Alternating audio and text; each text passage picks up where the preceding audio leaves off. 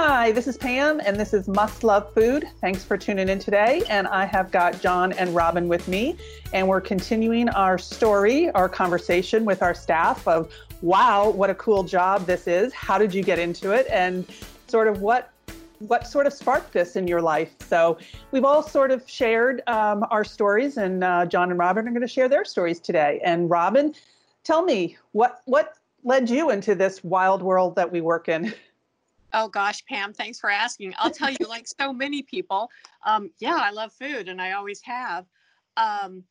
Well, I'll tell you, my mom was a working mom, so I had a lot of free time after school, and I loved to bake. My mom and my grandma were avid bakers, so I come by that naturally. And you're a good baker. I love it. Well, thank you. So I'll share one short story from childhood. And one day after school, my girlfriend and I decided that we would make sugar cookies. And if we were going to go to that trouble, well, we each had to have some. She needed to take some home. So we started into this recipe. And again, we were going to double this recipe. Well, the recipe called for 5 cups of flour, and then we doubled it to 10. Can you imagine? I called my mom. I got in the middle of this, and you can only imagine the ridiculous mess that I had with this flour. And I called my mom in the middle of it, and she goes, "You're doing what? What?"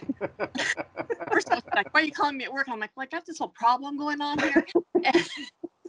And yes, that's not a call you want to get when you're the mom at work, that you've got 2 girls in the kitchen with flour, 10 cups of flour going everywhere, and I can't have it. I don't have enough ingredients at this point. And yeah, so that was kind of a tragic mistake, but I soldiered on from there.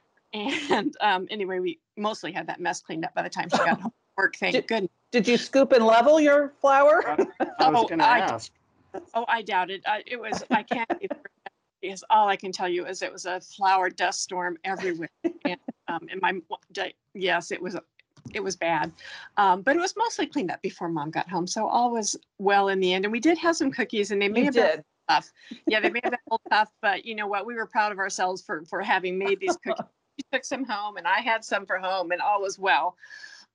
So anyway, we'll fast forward. And I often did have, my mom was a working mom, so I often started supper or had things going, as I went through school, to make life easier at home. I did the same. Because that's what we did. Yep. And I enjoyed it, and it made life easier. So then anyway, when I moving along, and I got married, and I was a stay-at-home mom, and I had 3 kids, and I loved to bake for the family, and I loved to cook for the family, and I always had a meal on the table.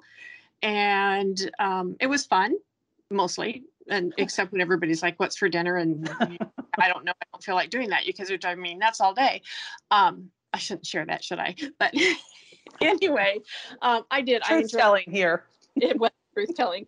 I love to cook, and there came an opportunity that someone I knew had a catering company here in town, and I was able to work part-time for them, and still be at home mostly, and it was perfect, and I loved it. Loved it. So we got to do some exciting dishes and things that I hadn't made really at home, and I like to experiment at home. And of course, I will also say, I've never met a cookbook I didn't like, and read them as if you and me both. Yeah, just to read them as a book is a real. And we also. I told Amanda I was a recovering addict of cookbooks. Right? She's still full on herself, right? She is, yes. Yeah, Amanda is crazy with cookbooks. I can only imagine the joy I would have at her house. When Amanda said she had 1,600 cookbooks. Wow. Yeah. I've given more away than I own at this point. Yeah, I have too. I have too. Really, yeah. I'm a recovering cookbook addict. And like you, like to read them almost as just enjoyment, not even necessarily for the recipe at times. Absolutely. They are so fun. So then time went on, and I did actually, my kids got a little bit older, and I got a full-time job, and I was working for an appliance corporation, and it was, it was fine. A big appliance corporation here in Iowa. Yes, a big appliance corporation. Formerly located in Newton. Yes. Just narrow it down, people. Yeah, located here in Newton, Iowa, and had been here for forever. And it was, it was a nice job. until they were bought out by another major appliance corporation, and my job went away. And that wasn't so good. It was a big scary. But as part of that, they offered job training, and you could take advantage of that, which I was fortunate enough to take advantage of that. But what did I want to do? That was the question. And I always loved, of course, I've always loved food. And so the opportunity came to, I could go to culinary school, which was a lifelong dream. Who would have thought that I would ever have that chance? And to have it paid for. And have it paid for, which was a blessing beyond compare in my life. And my youngest child was graduating from high school and going out on her own. And the timing was just right. And truly a blessing. And so I thought, gosh, this is going to be fun.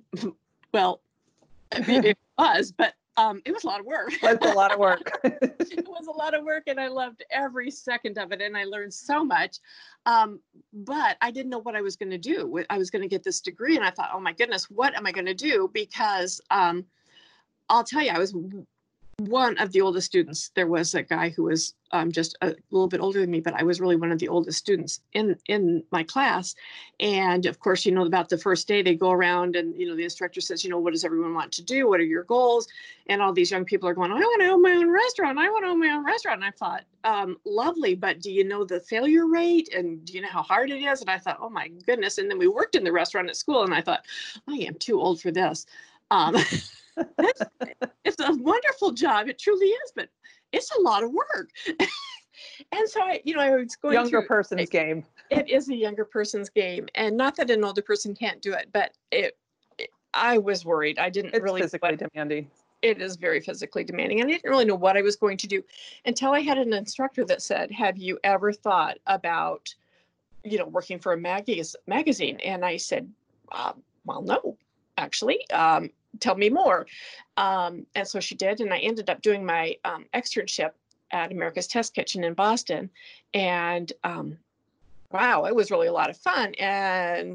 But I couldn't live in Boston. My family was in Iowa, and long story. But anyway, so I came back, and lo and behold, there was a job opening posted here in Des Moines for Cuisine at Home magazine. And I thought, are you kidding me? It was for a grocery shopper. And I'm like, do it, apply.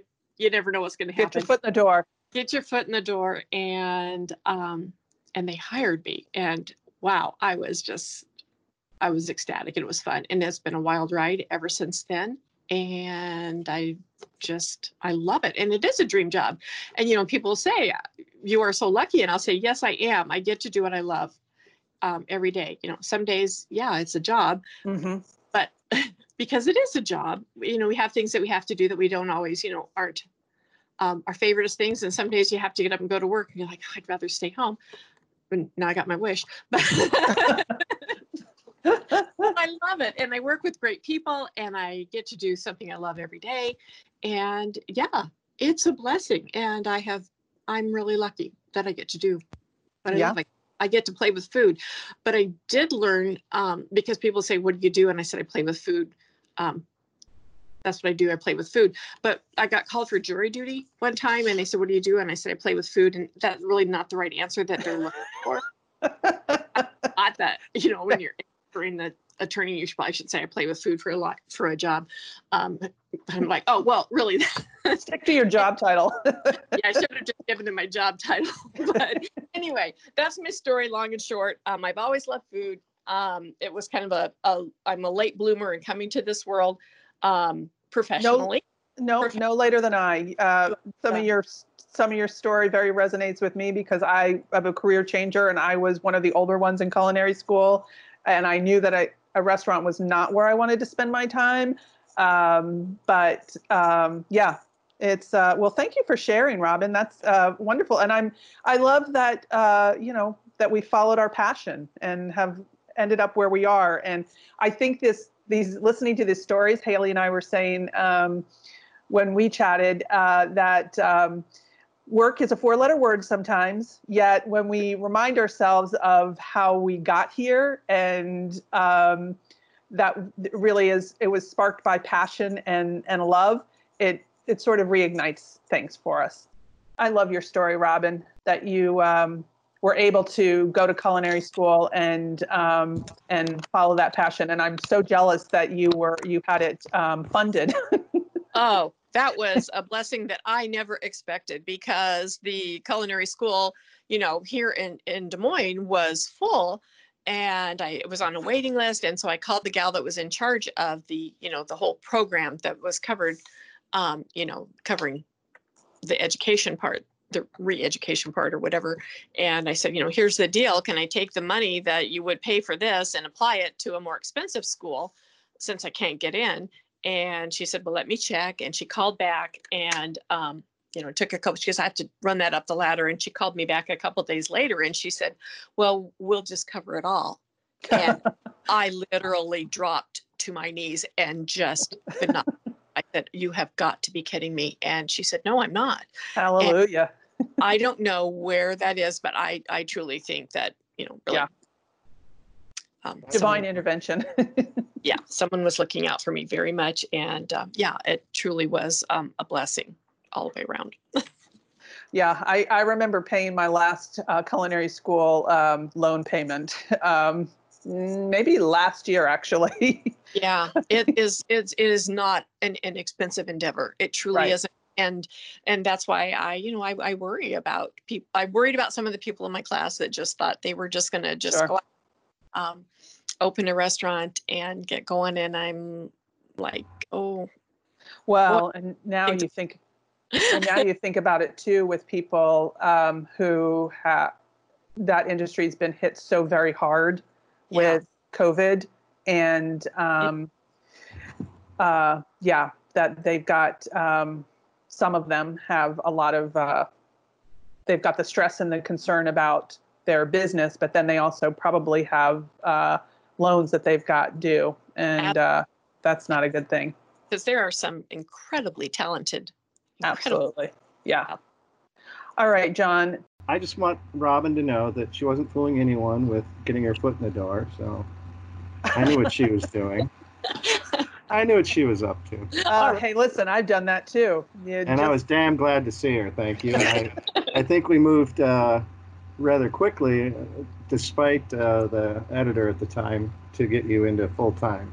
So yes. Foot by foot, step by step, we got her up to full time, but it wasn't just grocery shopping. Anyhow,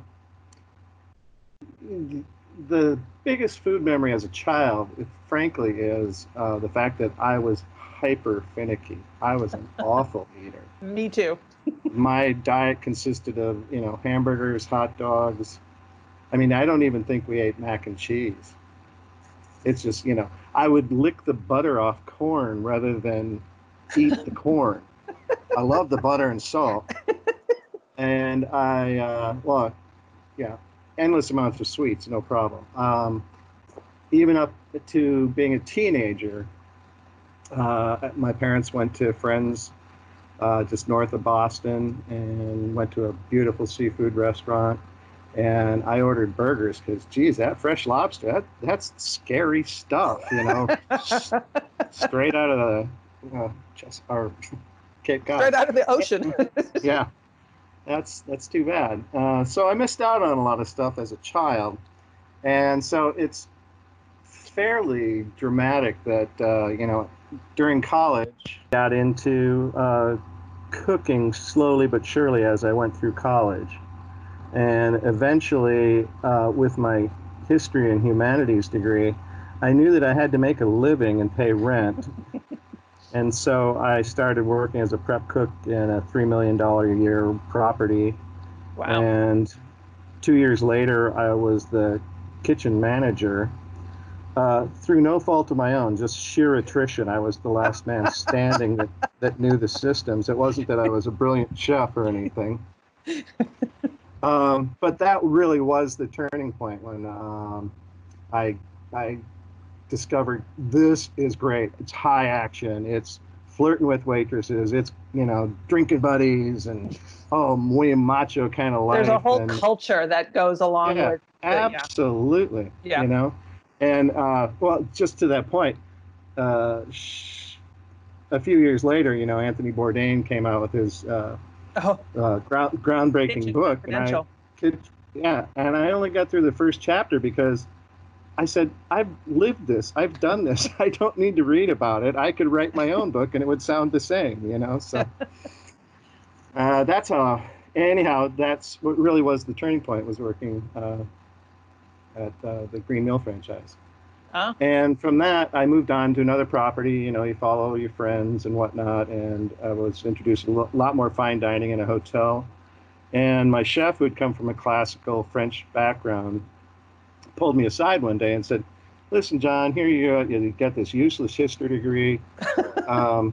Why don't, if you applied yourself and you're the guy who could do this, why don't you go to, Culinary Institute?" And I thought, tosh. And 2 years later, I was there. Well, he showed me, he said, "Here's what you will be making in a year. This is what you could be making in 2 years. And you would have a title to go with it." And so... and some skills. Yeah. And a lot of it was culinary training, and I think you'll find this true, Robin, as well, is that I knew the techniques. I had seen the techniques all my life. I just didn't have a name for them. Same. And also, I think for me, culinary school also, after, especially maybe Robin and I felt like this, when you go as a little bit older, sometimes it's unlearning some things because you've done things a certain way. But yes. Oh, what I discovered, later on as I began hiring people as a chef and whatnot, that culinary programs, the bare bones of all of them are extremely similar. Mm-hmm. And so it's just a matter of the more money you pay, the better advertising you have. And so I had applied, I'd sent out feelers at graduation, and I had 9 interviews. If I had my choice of interviews, and ended up eventually, no matter what, back in Minneapolis. But that how things worked out. I was going to get married. It was a lot easier to organize a wedding from Minneapolis then. And so I was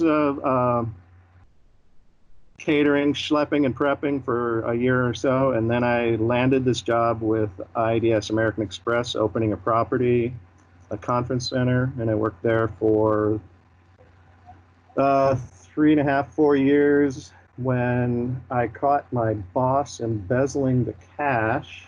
Oh boy. And that was a fun time.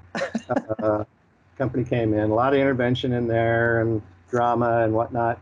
He lost his job because he refused to go into treatment. And for some reason, they switched my property. So suddenly I went from a really cush job to a P&L, grind it out, 60-hour work week, 80 hours if I had to do inventory and extend it.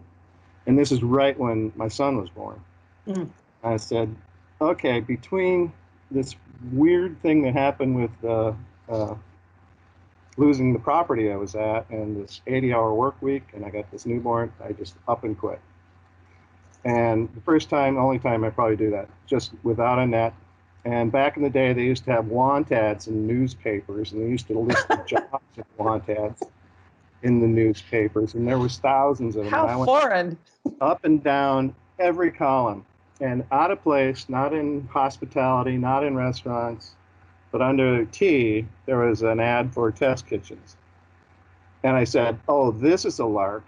Here's the chef from Minnesota Vikings going to go work for Cooking Light. And I sent my resume in, and sure enough, I was the right man at the right time. 1, because I was a man. 2, because I was chef trained. 3, because I was a Yankee, and Cooking Light was based in Birmingham. So all the women were home ec majors. They were all women, and they're all Southern. They're all from, within a state or two, mostly from Alabama. So I fit a lot of criteria, and they brought me down, and for the next 8 years I worked there. As part of the job, not just testing recipes, but you also had to do the food styling for photography. And so I cut my teeth there. I learned a lot, those 8 years. And eventually, factors outside of whatever led me back to getting back to, I roughly say it, my tribe. I had to get back to the Midwest. My wife will say she didn't want the kids talking funny with that Southern accent. So that's her story. My story is I needed to be closer to mom and dad as they were getting older. And she wanted to be closer to her family as well. Sure. So we came up to Des Moines and got the job there. It's been, 17 years now. Whew. Not bad. I mean, No. the thing is that is it a passion for cooking? If I think by the time I'd come up here in 2003, I calculated that I had produced 10,000 recipes, either testing or photography or not much development, by the time I'd left Cooking Light. I mean, it was just one of those things. And I'd worked including all the restaurants in culinary school, and a lot of short-term jobs just to fill in for income. I had worked 25 restaurants in 25 years. Some of them longer, some of them only 2 weeks, but it's how it worked. And I've done everything from the clam shack out in the back of the marina to white tablecloth dining and by that time. And the thing was that turned me on about publishing is that while Cooking Light was in the top of its game, it was its heyday, and there was a lot of perks with that job, a lot of perks. 1 or 2 junkets a year, just from, sorry about that, from, sponsored culinary trips, that kind of thing. And then the company itself would have an editorial trip every year, and the test kitchen would take a tasting trip every year. So in a short amount of time, over those 8 years, I guess the peak of my culinary career was having dinner in Philadelphia that was produced by Andre Soltner, sitting there with Julia Child. And the thing was, it would have been really charming and interesting, except for the first 5-10 minutes sitting with her. She was just mobbed by people looking for autographs. Oh. And finally her PA came over and said, "That's it. No more. We got to eat. She's here to enjoy herself and be with these people." And then another cookbook author took over, and she just chatted through the entire meal. I didn't learn anything from Julia. I didn't really hear her speak, talk, or anything else. And but she was quite frail by then. I think she was just going to have her 90th birthday then. Okay. I'm not sure. Anyhow, that's kind of the peak. I mean, really, really felt like I was, God King at that point, because I'd been a child. I would bet. I mean, I've been a fan of Julia Child's from little, as my father would say, knee high. Yeah.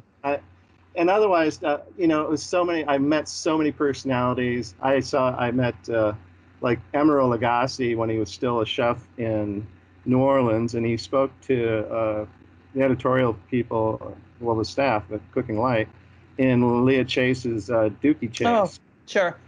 And this is before he became a TV personality, and he was this very soft-spoken guy with Portuguese heritage from Boston and all this, and none of this BAM crap, and none of this. Is he Boston or Rhode Island? I think he's Rhode Island. Rhode Island, yeah. Okay. I knew he was from New England, so it was odd that he was. Anyhow, then with location shoots, sent us around Napa, Sonoma, everywhere. It's just it was a tough job. It's hard to get work done. I had a week that I had to do a cruise with Norwegian Cruise Lines because we were Cooking Light was branding menu items, and we were supposed to train the chefs, which was a joke. I mean, like, the minute we left the ship, I'm sure they just went back to what they were doing. So anyhow, that sort of takes me up to the present, I guess. Well, that's fantastic. I think, I'll eat anything. The most exotic thing I've ever eaten probably was canned rattlesnake, but otherwise, I'm not fond of, I think you guys know this, I'm not fond of lavender, and I'm not big on cucumbers, but I'll eat both of them, but probably not together. I know it's funny because you said you were a picky eater as a child, and I was as well.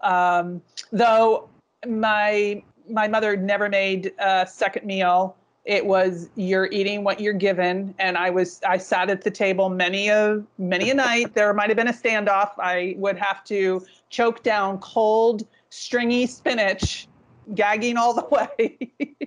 And I can't even tell you when the things turned. I mean, I would go out to eat, and I don't remember being fussy going out to eat when I was a little kid, but I will eat anything now.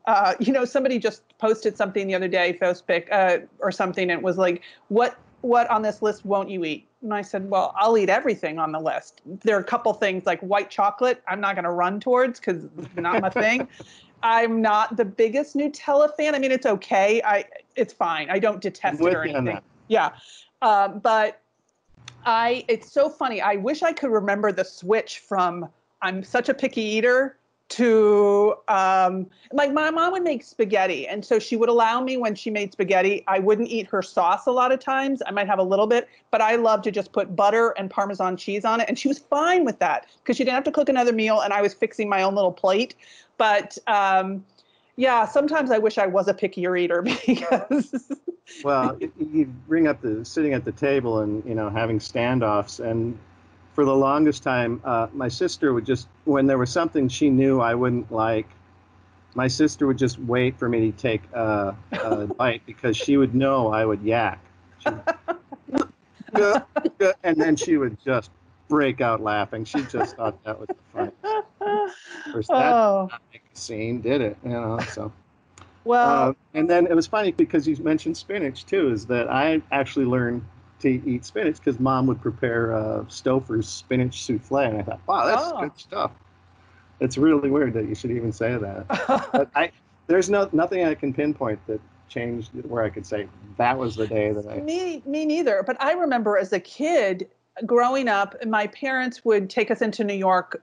I don't know how often, not all the time at all, because it was an extravagant thing. I do remember when I turned 13, my sister had the same thing when she turned 13.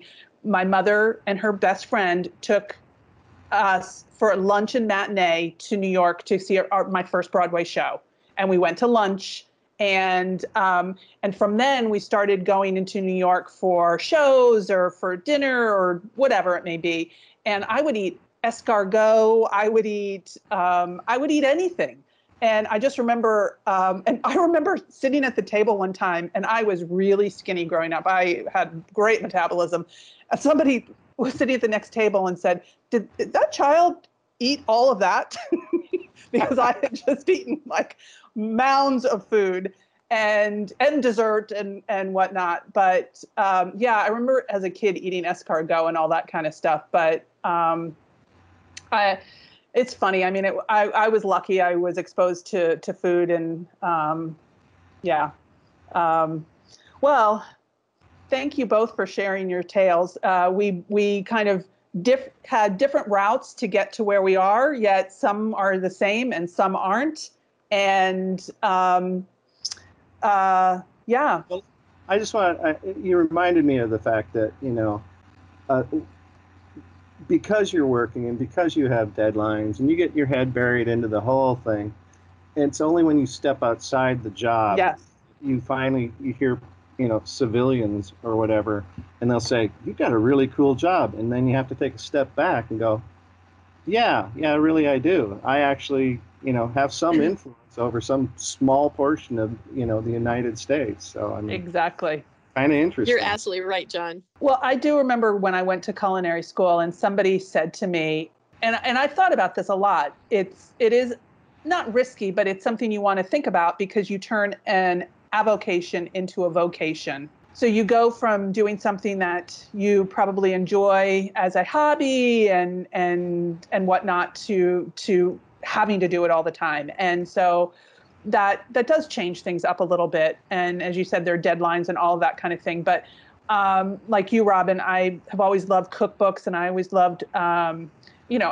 older. Well, I guess even as a kid, I liked food media. I liked food TV because I loved Julia Child, and I loved cookbooks and stuff, and always gravitated towards the pictures and all of that. And yeah, when we get emails or letters from people who, or posts on Facebook who have made something we've made, commented and had a good experience, I mean, that's the gravy. That's the icing on the cake. And yeah, I mean, are we perfect? No. Do we have mess ups at times? Yes. But we try to have the mess ups at the test kitchen, so most people don't have the mess ups in their kitchen.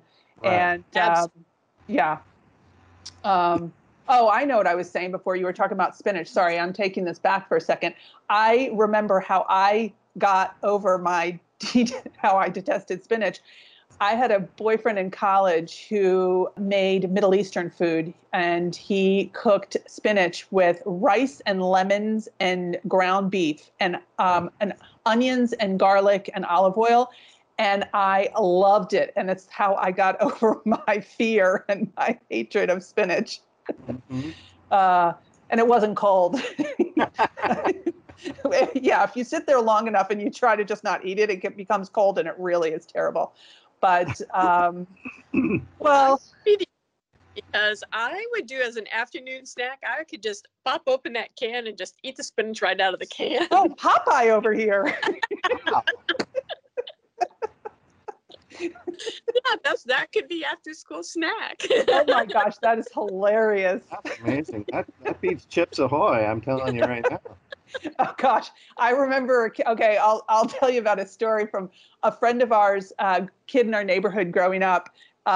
He loved iceberg lettuce. He would take a wedge of iceberg lettuce, sprinkle a little table salt, and just crunch on it. I mean, it's got great crunch factor, but not a lot of flavor. That's true, but it does crunch. It does. I think we could go on all day because I've got a lettuce. My daycare provider would have like a tuna sandwich or something like that, and she'd always put lettuce on it. Well, lettuce. Scary food for me at 4 years old. And but I wanted my sandwiches to crunch like hers, so I would put potato chips in my of course. Gel. Love we can both crunch away. I am the only person, I think, in the world that has never put potato chips on a sandwich. Seriously? I have never done that. Oh my gosh, love it.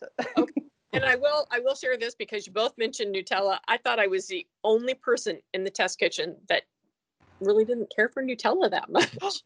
Oh my gosh, we got a club. I like this a lot. I have learned a lot. Okay, I am a happy girl this day. Oh, well, this has been such an enjoyable conversation. I'm so glad you guys shared your stories with me and for our listeners. And so, wow, what a cool job we have. And I think when we talk about it, we kind of fall in love all over again. And check out our website, cuisineathome.com, for lots of great recipes, including things with Nutella, if that's for you, and spinach and lettuce. And we're definitely on all the social media platforms. So check out cuisineathome.com, and please come back next week when we will have Chris and Teresa tell us their circuitous, or maybe not so circuitous, routes to wow, what a cool job you have. And we look forward to having you come back again. Thanks so much for listening. Bye-bye. Visit our site to learn about special offers, new products, and more for purchase. We offer live cooking seminars from pasta making and cast iron cooking to pie baking and stir-frying techniques. Our special interest publications feature recipes centered around certain topics like feel-good food and slow cooker dinners. We also offer custom home branded kitchen tools such as aprons, cutting boards, and bench knives. Shop all of our offerings at cuisineathome.com.